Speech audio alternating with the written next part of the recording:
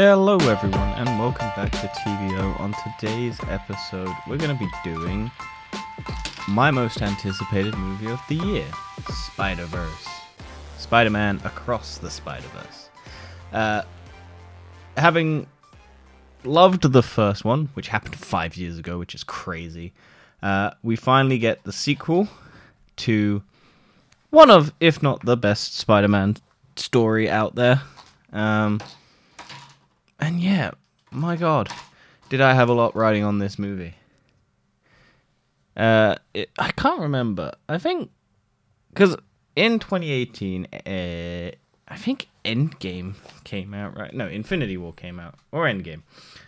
It's been confusing which one was which. Give me a second. Yeah, Infinity War came out the same year. And on my total rankings of movies that year, I did put Spider-Verse at number 3, and I put Avengers Infinity War at number 2, and I put Bad Times at the El Royale at number 1.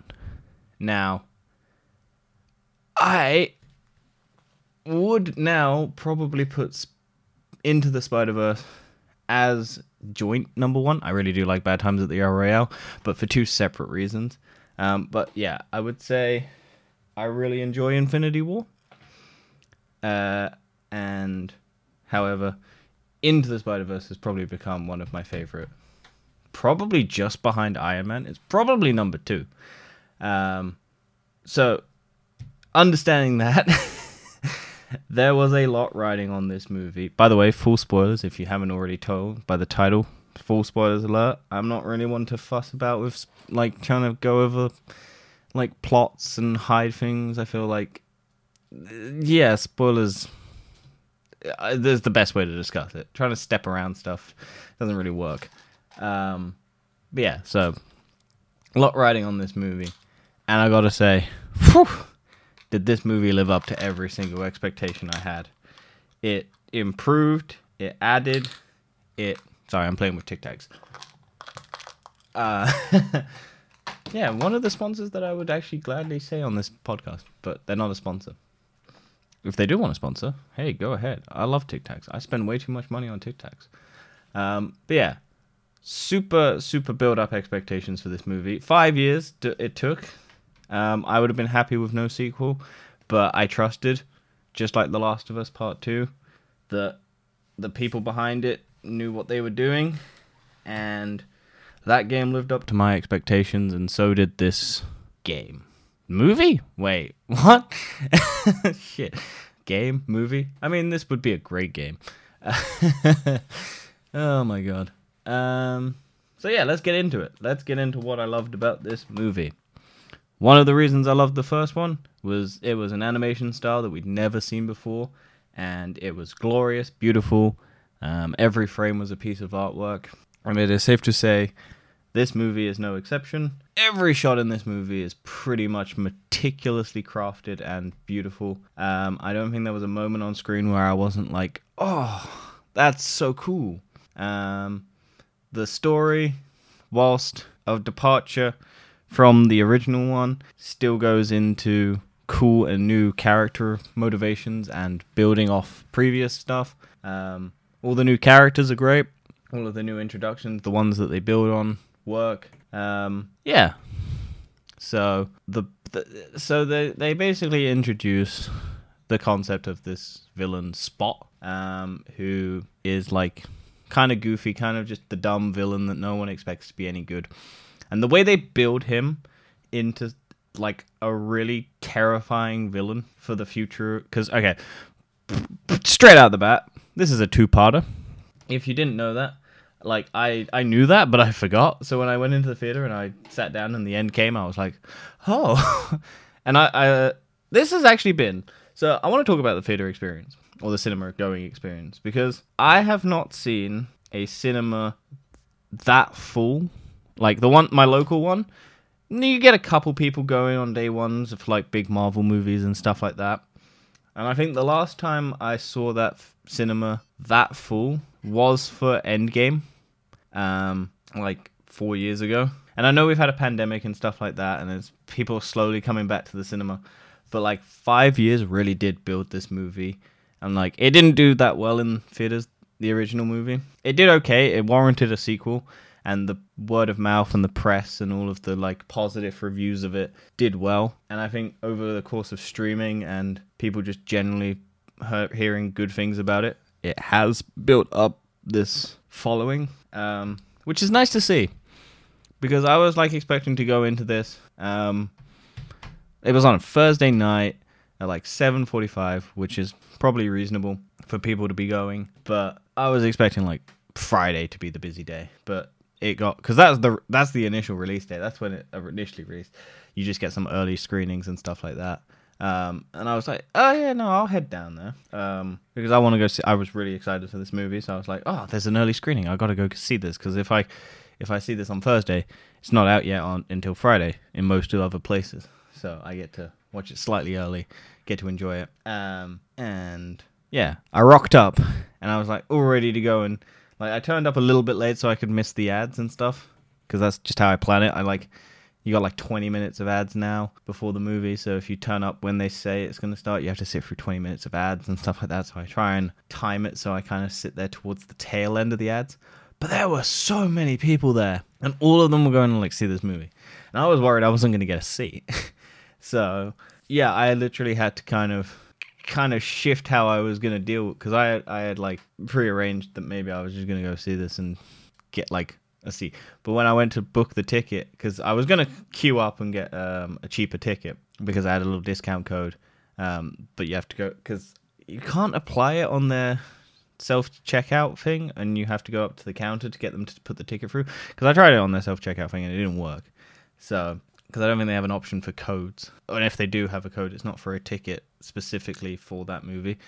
And then when I try to do it on their online thing, it doesn't seem to have an option. So I have to go up to the counter. But there was such a long line, and I was already like a couple minutes into the ads. So I was like, oof, I don't know how quickly they're going to rotate these people.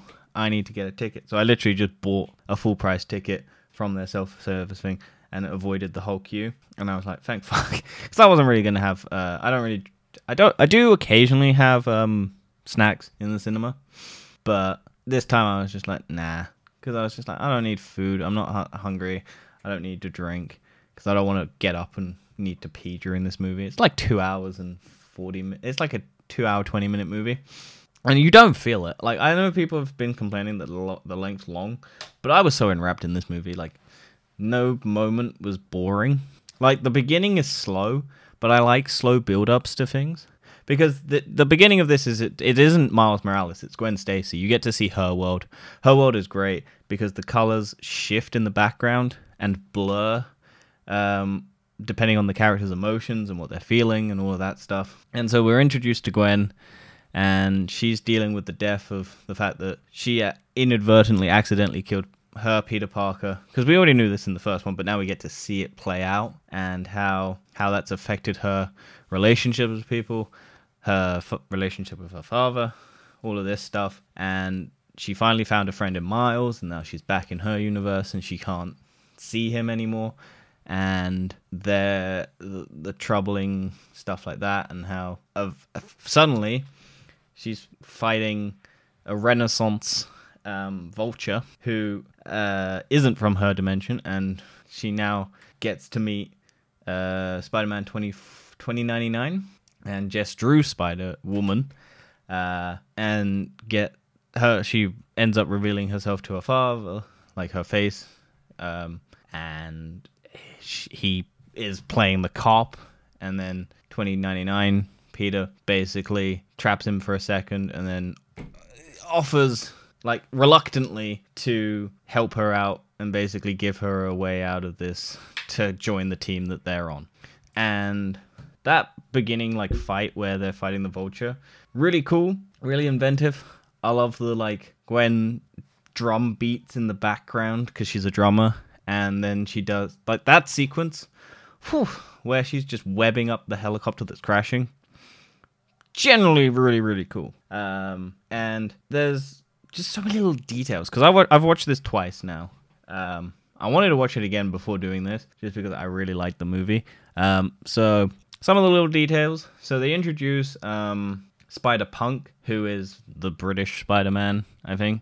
as you can tell by the accent that they're doing. Very Cockney, British.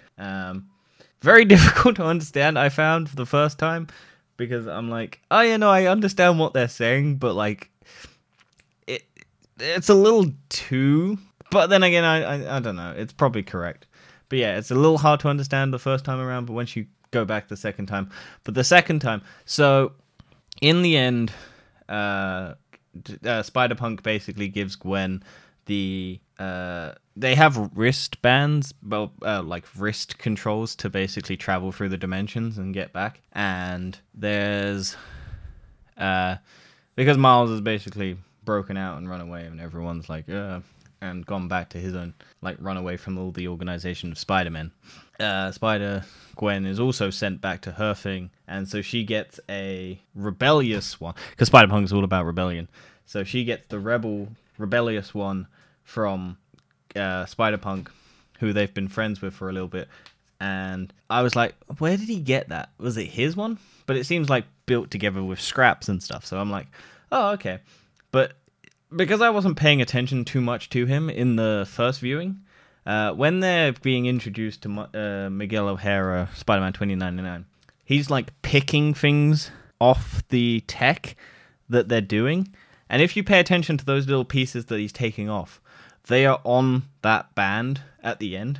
And he's also the one who encourages Miles to break out of the, like, shows him how to blow up the shield that he gets captured in at the by Miguel, and all of this. It's very well done. There was another thing. Oh, there's also when Miles is transported back to his dimension. If you do pay attention, it does show him going to Earth 42 and not Earth 1610. 1610. Because of his DNA. Like, that is actually shown on the display, and I didn't clock it the first time, but going back I looked for it, and it does display it. That was the other thing. And I'm sure there's hundreds of other little details that I missed the first time and second time, and I'll be, when it comes out on streaming, or when I go back to see it again soon, there's a lot of movies to come out and review.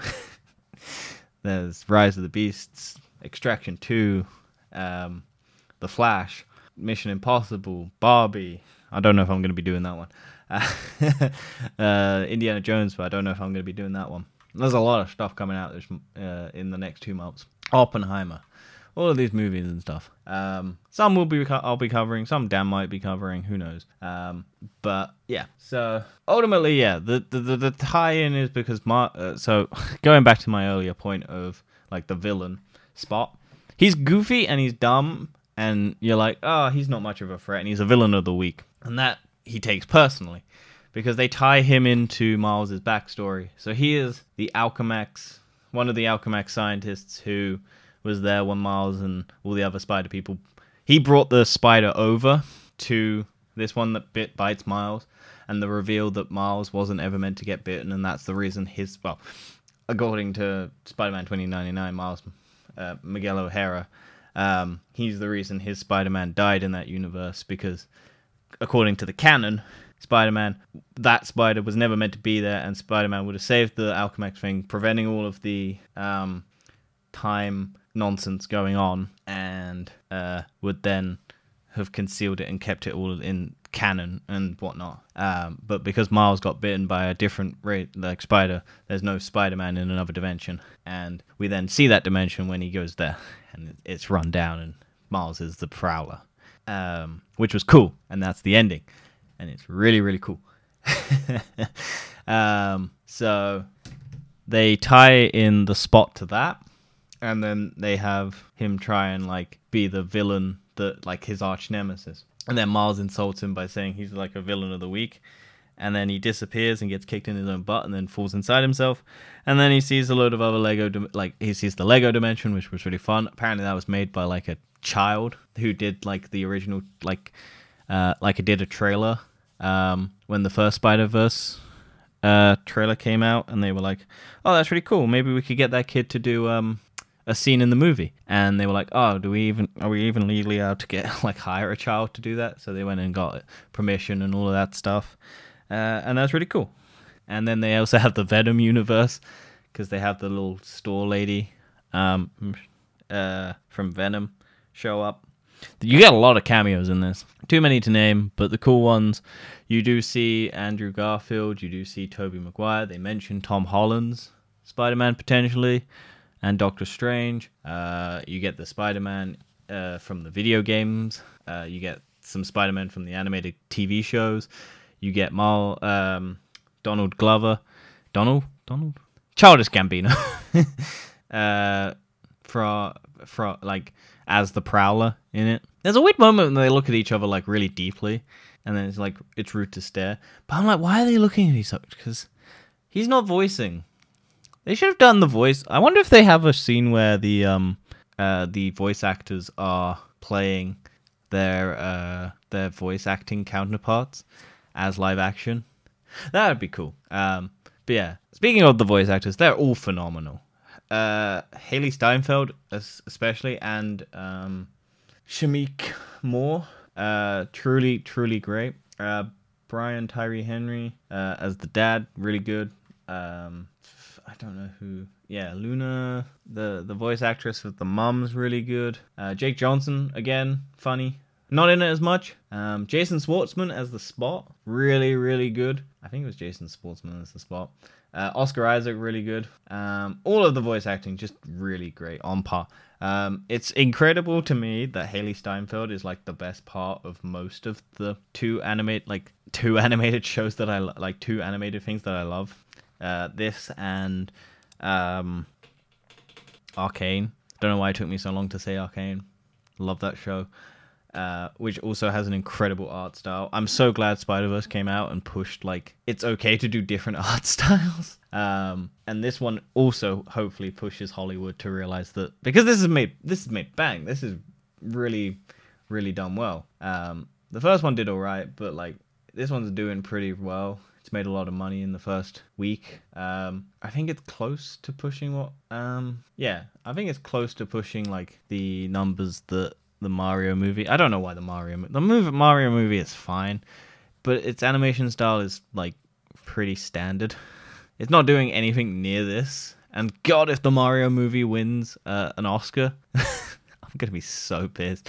If somehow this year the Mario movie is the one that wins the Oscar, because that's the one Hollywood people's kids watched, and that's why they do it. Because that's roughly how it works in Hollywood. It's like, because the animation one is not as regulated as any of the other ones, anyone can vote on it, and most of the time it turns out that it's the ones that the Hollywood elites kids have watched, because they're not under any obligation to watch all the movies. So it tends to be just the ones that the parents have let their kids watch and the kids enjoy. So hopefully this one wins. Because fuck me if Mario wins, I'm going to be so sad. Because I imagine it should lose, right? Because there's not many. I imagine. What we got? We got this. We got the new Teenage Mutant Ninja Turtles movie. Animated movies 2023. Let's just have a quick look.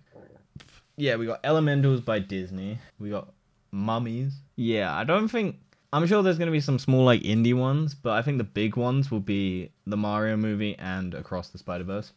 Maybe the Teenage Mutant Ninja Turtles movie. I like how John Wick Chapter 4 comes up in animated. It's not an animated movie. Yeah, I can't see any, like, big ones. I guess Little Chicken Run 2, apparently. Ruby Gillman, Teenage Kraken, Trolls Band Together, Mummies, Wish by Disney. Yeah, I don't see much competition, but there might be some stuff. So hopefully Spider-Verse wins. But yeah. So let's talk about the conflicts. We got Gwen Stacy and her father.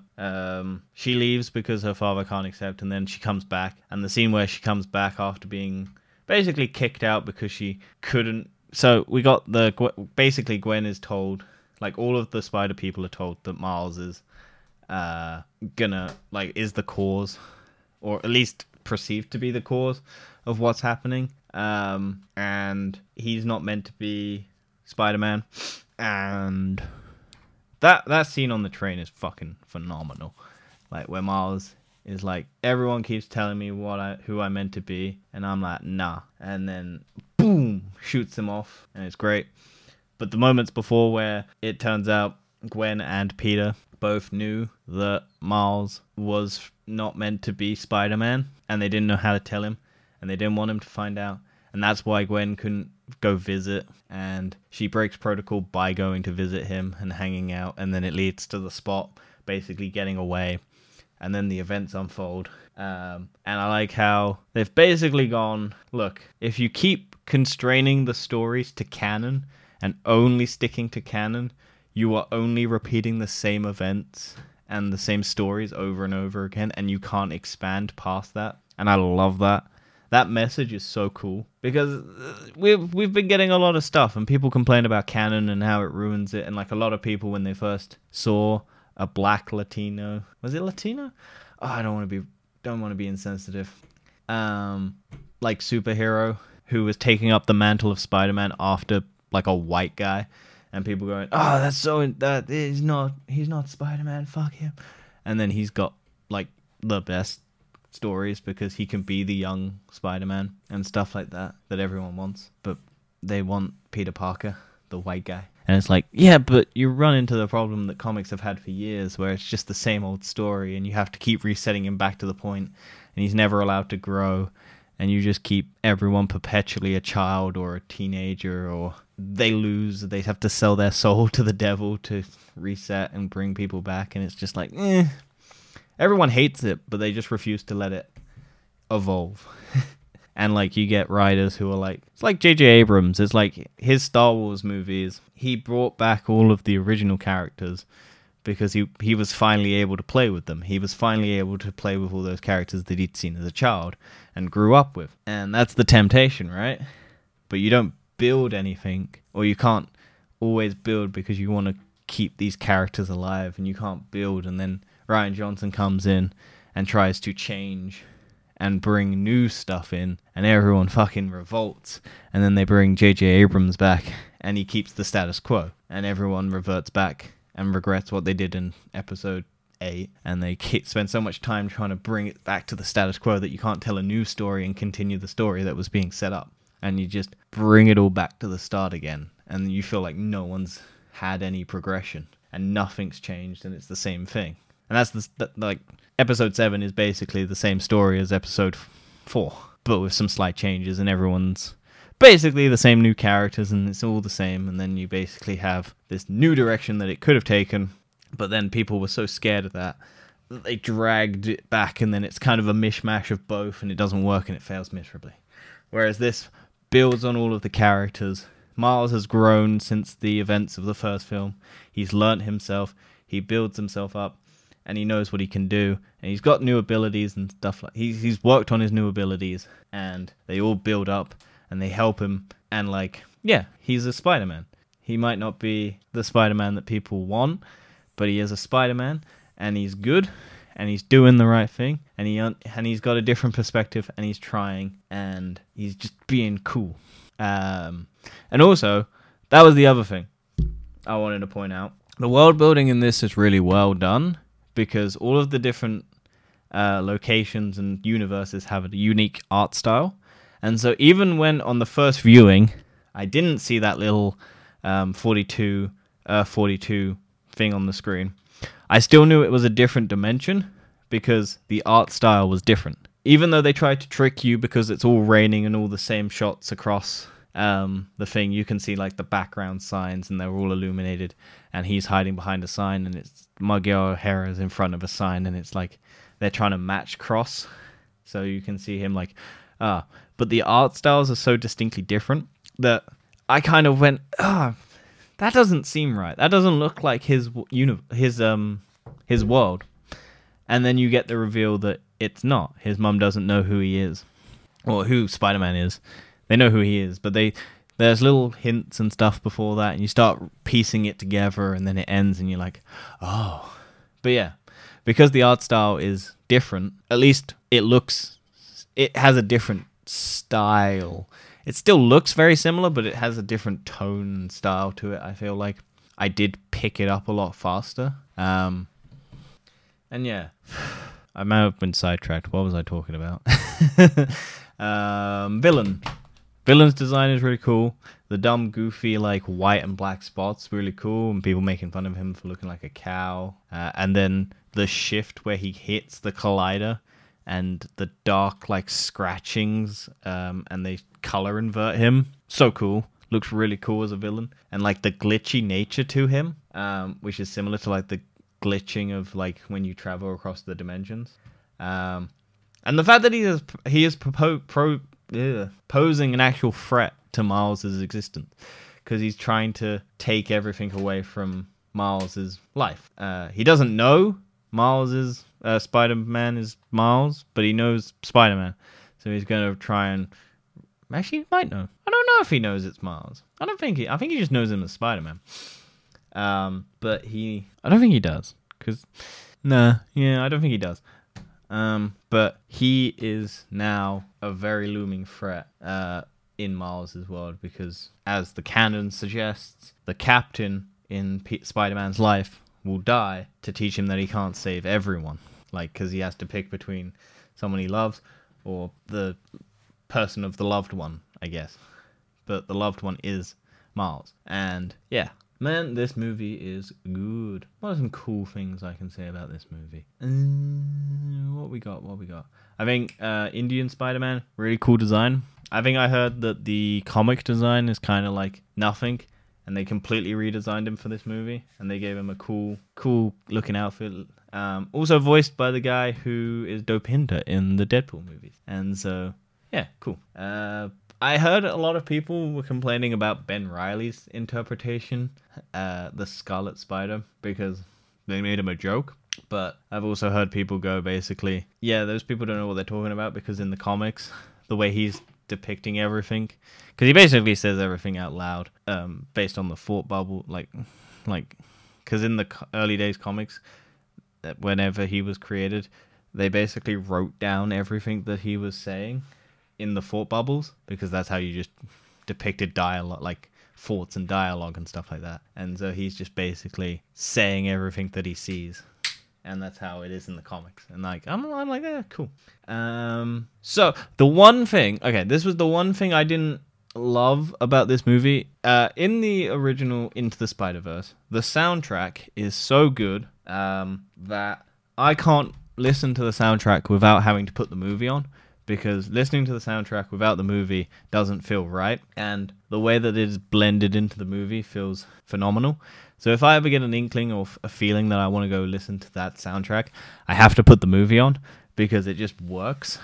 This one, the music isn't as memorable, I will say that, but it works in those moments as an accompaniment. Why can I not say that word? It works as more or less like an enhancer. It's not as in your face as the other one, whereas I feel like that was the necessity of the first ones. It was the What's Up Danger scene where he's like jumping off the building and you see the glass shatter underneath his hands and he's falling, and then it kicks in and then he's running through the streets and he's whipping and whatnot. They do recreate that sort of in this movie, but the music isn't as loud and as hard hitting, but it still has the same sort of emotional punch to it. It's just not as there, but it's still there. I think the moment it kicked into me is at the beginning, and it is that sequence where Gwen is like capturing the helicopter and it kicks in, and the music kicks in and all of that, and the bass and the drums and stuff. I think that is the most. And then there are other sequences, but I couldn't always pick it out. I think the music is good, but I don't think it beats the original for momentous impact of that soundtrack. Still good, still works in the movie, still elevates all the scenes in the movie. It's just I don't remember it as much as, and I don't know if I might be able to listen to that soundtrack and love all those songs without having to watch the movie, which is either a good thing or a bad thing. I'm not sure. What else? There's a cat in this movie that has a Spider-Man mask, and a horse that wears a Spider-Man mask, and a giant T-Rex that wears a Spider-Man mask. They're all things that happen. I like the reason why Peter B. Parker is able to, like, he even acknowledges it, that he is only able to have the life that he has is because of Miles. And I love their little heart-to-heart, and then the portrayal of, like, Peter's watch going off, and they find his location, and then Miles is also have to run away. And, like, yeah. I do like well, he's not...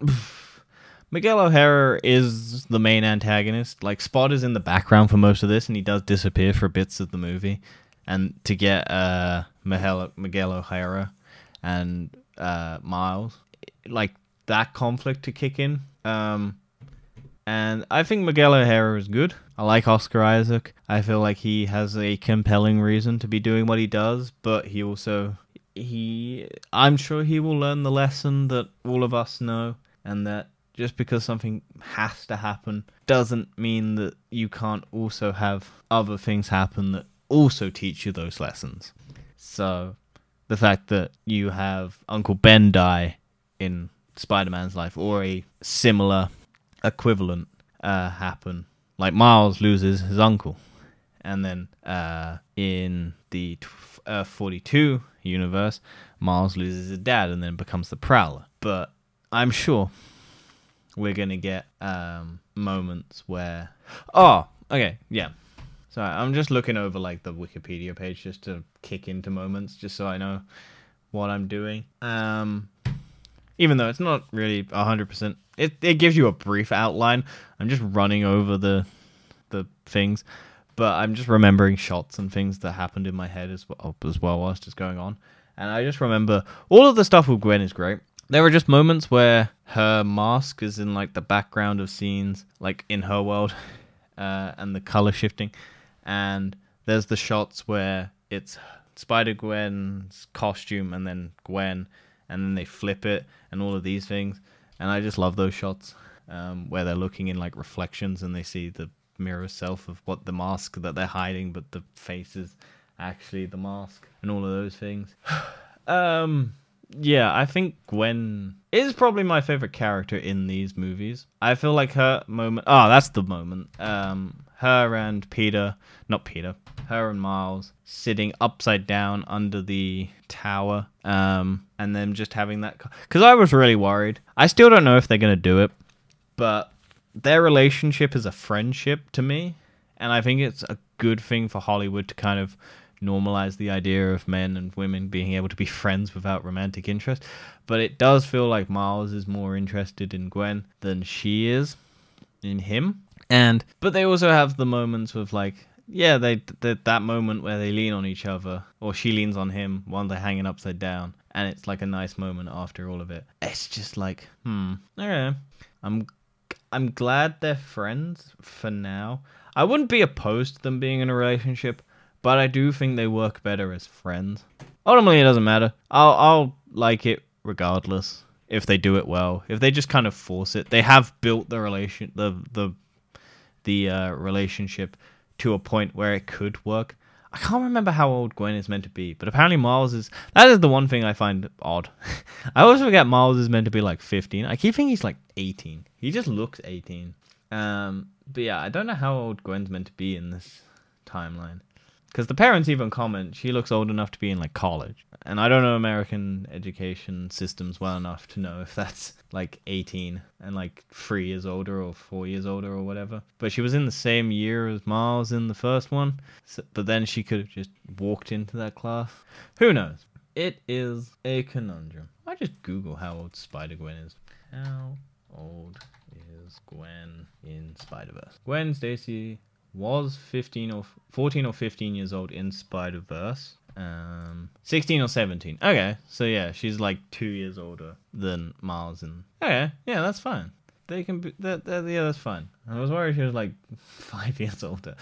But, I mean, whatever. Age. Don't date super young. But yeah. Let's talk about parent relationships in this movie. Miles' parents phenomenal. Really good. Love their interactions. They're funny. They act like parents. The voice acting's good. I like that Miles, when he's Spider-Man, gets to have a heart-to-heart with his dad, like in the first one. And then Dad later on in the movie basically does the thing that Miles was telling him as Spider-Man. They do seem to care. They do. I will be sad if the events do unfold the way that the movie is beginning to show. Like the thing Miles is trying to prevent happens. Which is his dad dying, because his dad's gonna make his dad's captain, and then his dad's gonna try and save someone, and then he's gonna die in the process of saving that someone. And Spider-Man can't do anything to stop it, according to the canon. But yeah, the mom's heart to heart with Miles is really good. It sucks they kind of put a lot of the like stuff at the end of the movie in the trailers, because I think that's where more of the action happens, so that they're trying to get people on board with this, and that's where you get to see the whole spider community and stuff like that. That's what people want to see. So you do see a lot of the middle and end bits of the movie in the trailers, which is a shame. And that speech that the mom gives is also in one of the trailers, like cut a bit, and they shift some stuff around. But ultimately, I was like waiting. I was like, when is that moment happening? Because it takes a little while, and it is towards the end of the movie, like the middle. It's more towards the middle. It kind of shifts. Like you got about an hour, and then it shifts. And it's like, yeah, it's about in the middle. But yeah, I was like, oh wow, there's still a lot to go, but it is 2 hours and 20 minutes. So I'm like, yeah. There is no post-credit scene, which I like, because I was kind of expecting it, but I also didn't expect it, because I don't remember the first one having an end credit. Oh no, it does. It's the tease to Spider-Man 2099. It is the Miguel O'Hara tease. But because this is a part 1 of part 2. So I'm glad they did like an end game where there's no end credit, because the emotional impact of the final of the movie is enough to keep you on board. Like the reveal at the end of Miles being the Prowler and Miles also being trapped on there, and then it ending with Gwen going and recruiting all of the people who have been on Miles' side to go help Miles. I'm looking forward to it. They bring back Noir Spider-Man, Spider-Ham, Penny Parker. They add Kobe, who's Spider-Punk. They add Indian Peter Parker. That was another thing. That India Moonbatten, I think it was called, was really cool. I like the art style of that place. I like the fact that it's all just traffic, and it's just hundreds and hundreds of like bridges and stuff of traffic, because that's just Mumbai. And then Manhattan is also traffic, so you combine the two and it is just mass traffic. Good. But yeah, I've been talking for a long time about this movie.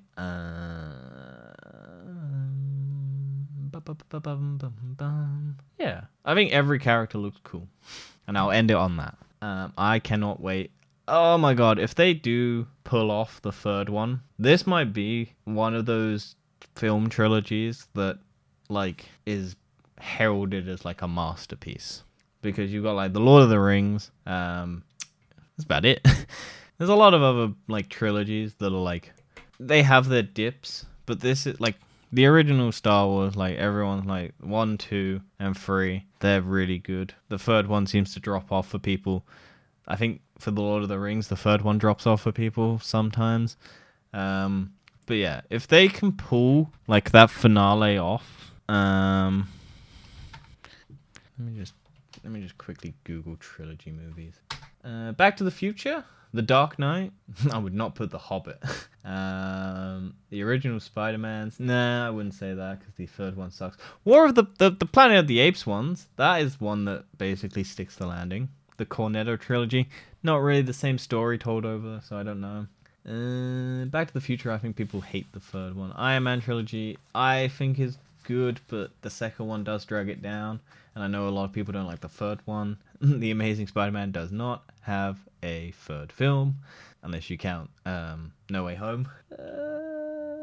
Yeah, Star Wars, The Good Godfather, the third one apparently sucks.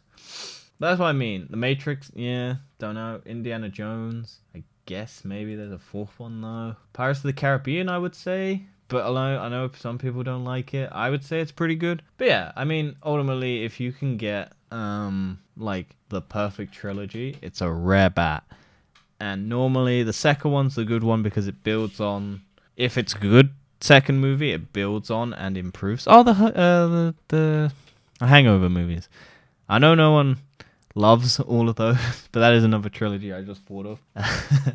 I don't mind them. I think they're all on the same level. I think the first one's the best one, and then they do decline, but I still feel like they're pretty much all the same movie, which is, the problem.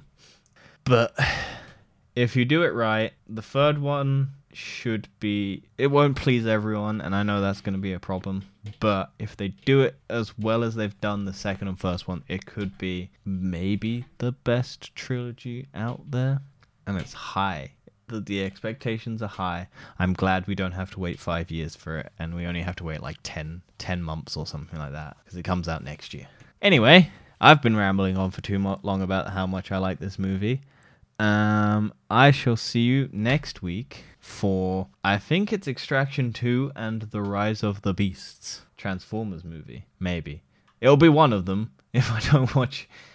I'm planning on going and seeing Transformers, but the reason why I like the Transformers again is because of Bumblebee, which has Hailee Steinfeld in it, and I like Hailee Steinfeld because she's the best part of a lot of the things that I like, that are bad that I like. So, or good that I like. Because she's the best part, one of the best parts about Hawkeye, even though that thing is shit. She's really good in Bumblebee. I think that movie is pretty decent, but not the best. But it's probably the best Transformers movie that they did. But she's not in the next one. I don't know. She might be. But I haven't seen it yet to know. But I doubt it. And she's amazing in Arcane. She's amazing in Into the Spider-Verse. And she's amazing probably in a lot of other stuff I haven't seen her in. But yeah, I really forget how good Hailee Steinfeld is. And I wish to see her in more things. Because she's cool. And anyway, I shall see you then. Goodbye, and enjoy, and go watch the movie. See you later.